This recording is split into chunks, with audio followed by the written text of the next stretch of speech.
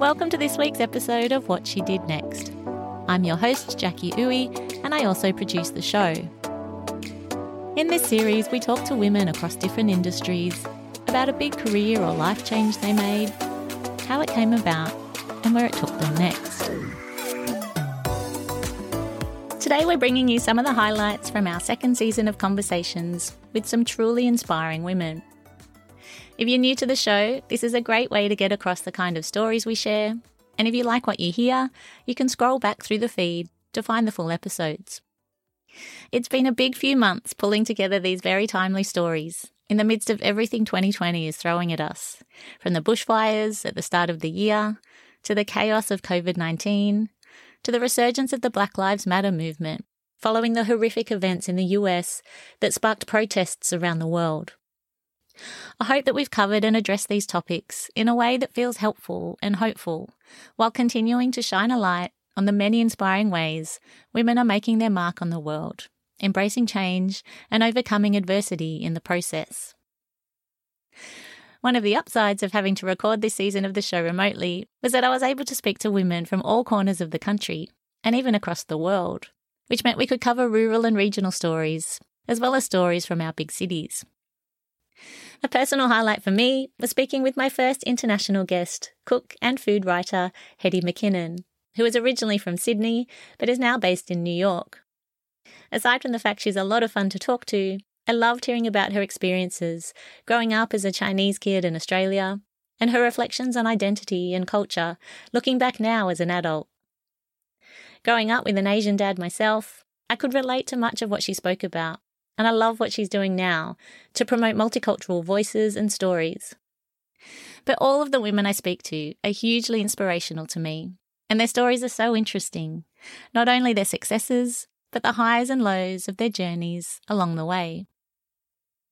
I hope as someone who might be aspiring to your own career or life change, that these stories are a source of inspiration for you too, and they're a reminder of the good things happening in the world, and that something better is always around the corner.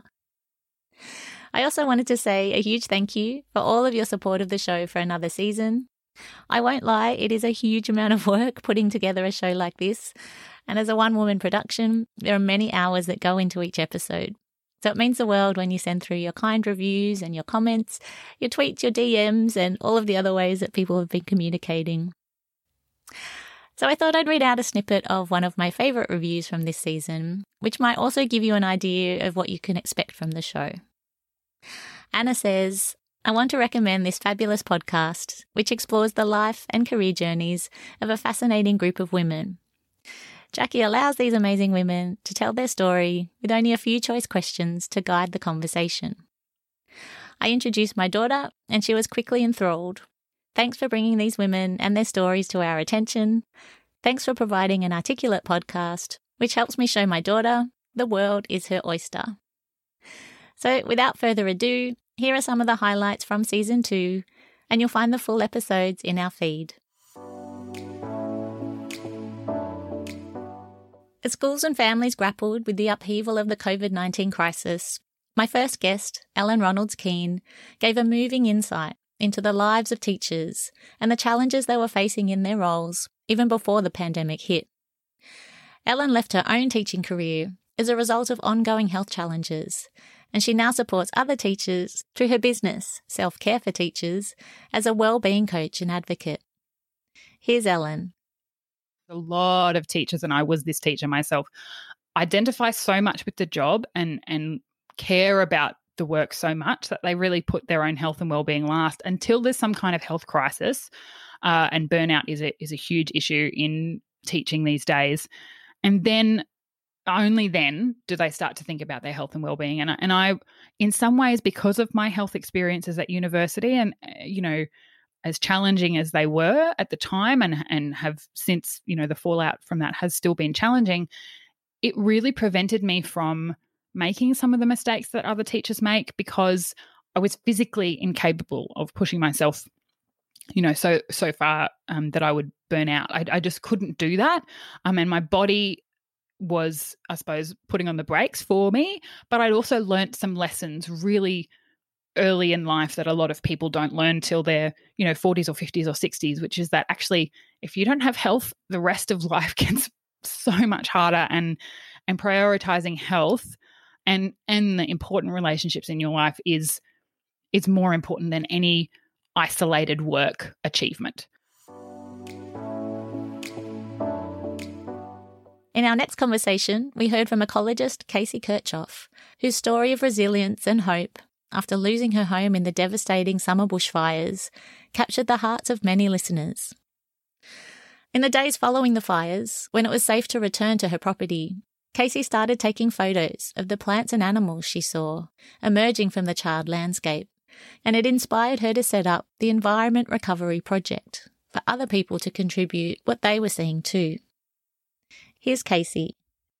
Just a couple of days after the fire, we've got quite a nice little bit of a swampy ground through some of the property, and in that wet area we were already getting some of the beautiful spike rushes popping up, and which was great because as soon as they'd pop up, something like a wombat or a wallaby looked like it was coming in and eating it down to a little stub. So there was a little bit of food there for the animals, which was fantastic. Something that made me really happy was we've got all these little wombat burrows down the back, so I just went and checked on them, and I saw two separate wombats, so that was lovely, just kind of hiding in their burrows. And every time I go back, there's evidence of the wombats and the wallabies and lyrebirds, and yeah, so it's great. I mean, obviously not everything made it through. I've seen some really sad things as well, little burnt skeletons and little animals that didn't make it, but there's definitely a few little survivors out there. We had a huge response to my conversation with Ali Jade, who shared her very personal story of becoming a youth worker with the Women's Justice Network after she was supported by one of their volunteer mentors when she was in prison herself. It was that experience that helped Ali to turn her life around, and why she's now giving back to the organisation that helped her. Here's Ali.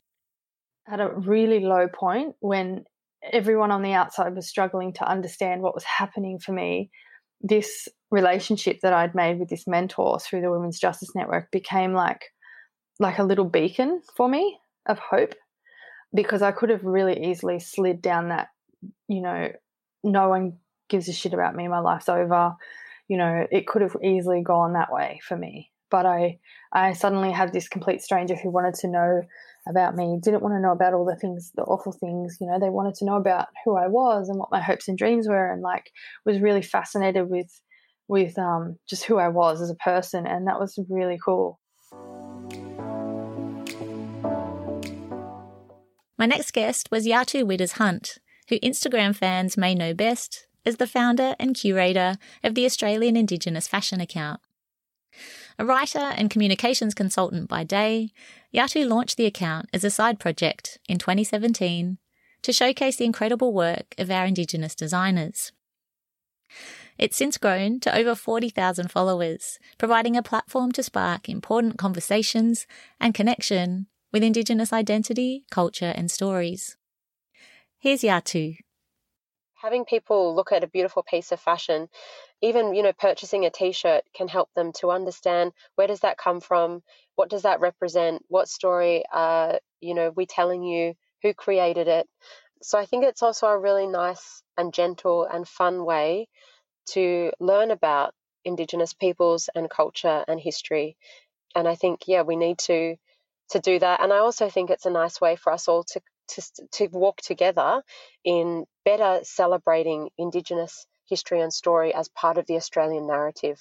And I don't know that we're there yet, but I think these sorts of things inspire and excite people to think more about that. Next up was Louisa Seaton, a fine art, lifestyle and documentary photographer who has travelled the globe with her cameras in tow on countless photography trips, initially as a hobby and then as a side gig, before stepping out on her own full-time. With her work being featured in top international publications, including Africa Geographic, CNN Travel, and Vogue Living, Louisa talked about what it's taken to succeed as a freelance photographer and why she's particularly drawn to photographing women. Here's Louisa. I really do find women to be very strong and dynamic and sensitive and vulnerable and raw all at the same time. And I think because I've been photographing women in rural Indigenous communities for so long, I really see the strength in them. And while they go through a lot of hardship, I see this very this inner strength, and I just admire it. And so I feel like that's why I'm drawn to photograph women. And also I've just started a new project called The Sacred Feminine, which it's all about celebrating the sacred feminine within you to empower women to express themselves and create art using their feminine form. And so because of, again, my fine art background, I photograph women in the nude, and their body shapes become the work of art. And so it's very beautiful work, and I find that it's very healing as well for a lot of people. We then headed across the oceans all the way to New York to chat with one of my favourite foodies, Hetty McKinnon. You may know Hetty from her much-loved recipe books, Community, Neighbourhood and Family, and her salad-making venture that started it all, Arthur Street Kitchen. As you'll hear in our chat, a career in food wasn't on the cards for Hetty early on, but she decided to pack in her PR career after becoming a mum to conjure up delicious salads in her tiny terrace kitchen in Sydney's Surrey Hills and deliver them around the neighbourhood. Here's Hetty. Every salad is like a story. So I remember so vividly, like most weekends, almost an entire Saturday, like my husband would take the kids and I would just be sitting in my little office in my house, conjuring up these salads, and every single detail was just thought about, because I didn't have any training in food. So I thought of the salads as stories. So I would think of, oh, well, what's in season? What can I get? What vegetable can I get? And then okay, what can I use to build that up? Which grain can I use? And then which herb, like for me, like herbs are like the finishings of the story. So you can't just use whatever herb. It's got to be the right herb for that particular salad, depending on what the inspiration, like what the flavor profile is. You know, I think it's right now in 2020, it's kind of trite to use the term, it's made with a lot of love, but it actually was made with a lot of love and made with like so much attention to detail. It was an absolute privilege to chat with Cara Peake, a lawyer by profession who left behind her big city life to relocate to Broome in WA. Now the founder of 2 Indigenous-led organisations, Cara runs a consultancy called the Cultural Intelligence Project with her sister Adele, and a not-for-profit organisation called Saltwater Country, which is opening up opportunities for Indigenous young people and communities in the Kimberley. Here's Cara. It is an extremely rewarding thing to do. I have had a young kid from Halls Creek, which is even further out than Fitzroy Crossing, so it's probably about 6 hours from where I live, come up to me at an event. He's about 7 years old at the time, and he waited patiently until I was available because, you know, you're running around like a headless chook. And he just said, "Miss, I just want to thank you. Thank you for doing this. We don't get things like this. Things like this don't happen for us." And he'd had a great day. He'd won a bunch of buckles and all different things. So I'm sure he was running on a high, but it's a safe, family-oriented initiative to build outcomes for Indigenous people. And in his own way, he could see people that look like him doing it, people that look like him achieving, and his fellow family members also taking part. And in our most recent conversation with Lorna Deng, we heard about her startup journey to launch DivTal, a new social enterprise that aims to break down employment barriers for people from minority backgrounds. Lorna is of South Sudanese heritage, but has lived in Australia since she was a child, arriving in Adelaide with her family at the age of 10, before later moving to Melbourne. Having faced and overcome barriers to employment herself, Lorna is a passionate advocate for diversity and inclusion and hopes to drive a movement for change in the recruitment space to ensure the future of work is more inclusive. Here's Lorna. For many years, it's been, the conversation has been around gender. That's been the focus for a lot of organizations. How can we get, gender balance, specifically, in leadership positions? And now we are starting to hear more about, LGBTI or cultural diversity or accessibility. But I think that we still recognize that unconscious bias is taking place in the recruitment process, and it's not an even level playing field. And even though gender has been a focus for a very long time, the question comes, what type of women are we looking for? Because the experience of a migrant woman, the experience of an Indigenous woman, the experience of a Caucasian woman are all very different, and they have different challenges. They've got different barriers to employment and to promotions. And so the conversation, needs to really shift from one type of diversity to looking at the whole realm of diversity and inclusion. So that's it for today's episode. A huge thank you once again to all of these women for trusting me with your stories, and to all of you who have taken the time to listen to these stories. Thank you so much. And I look forward to sharing more inspiring conversations with you soon. You can find us online at our website, whatshedidnext.com.au, where there's a form to get in touch if you have any questions about the show or would like to inquire about sponsoring an episode or recommending a guest. If you're enjoying these conversations, it would mean a lot if you could help spread the word. Tell a friend about us, share a link, or leave us a nice rating and review.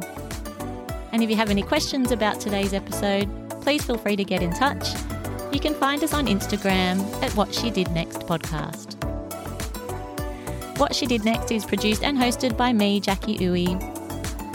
Thanks for listening.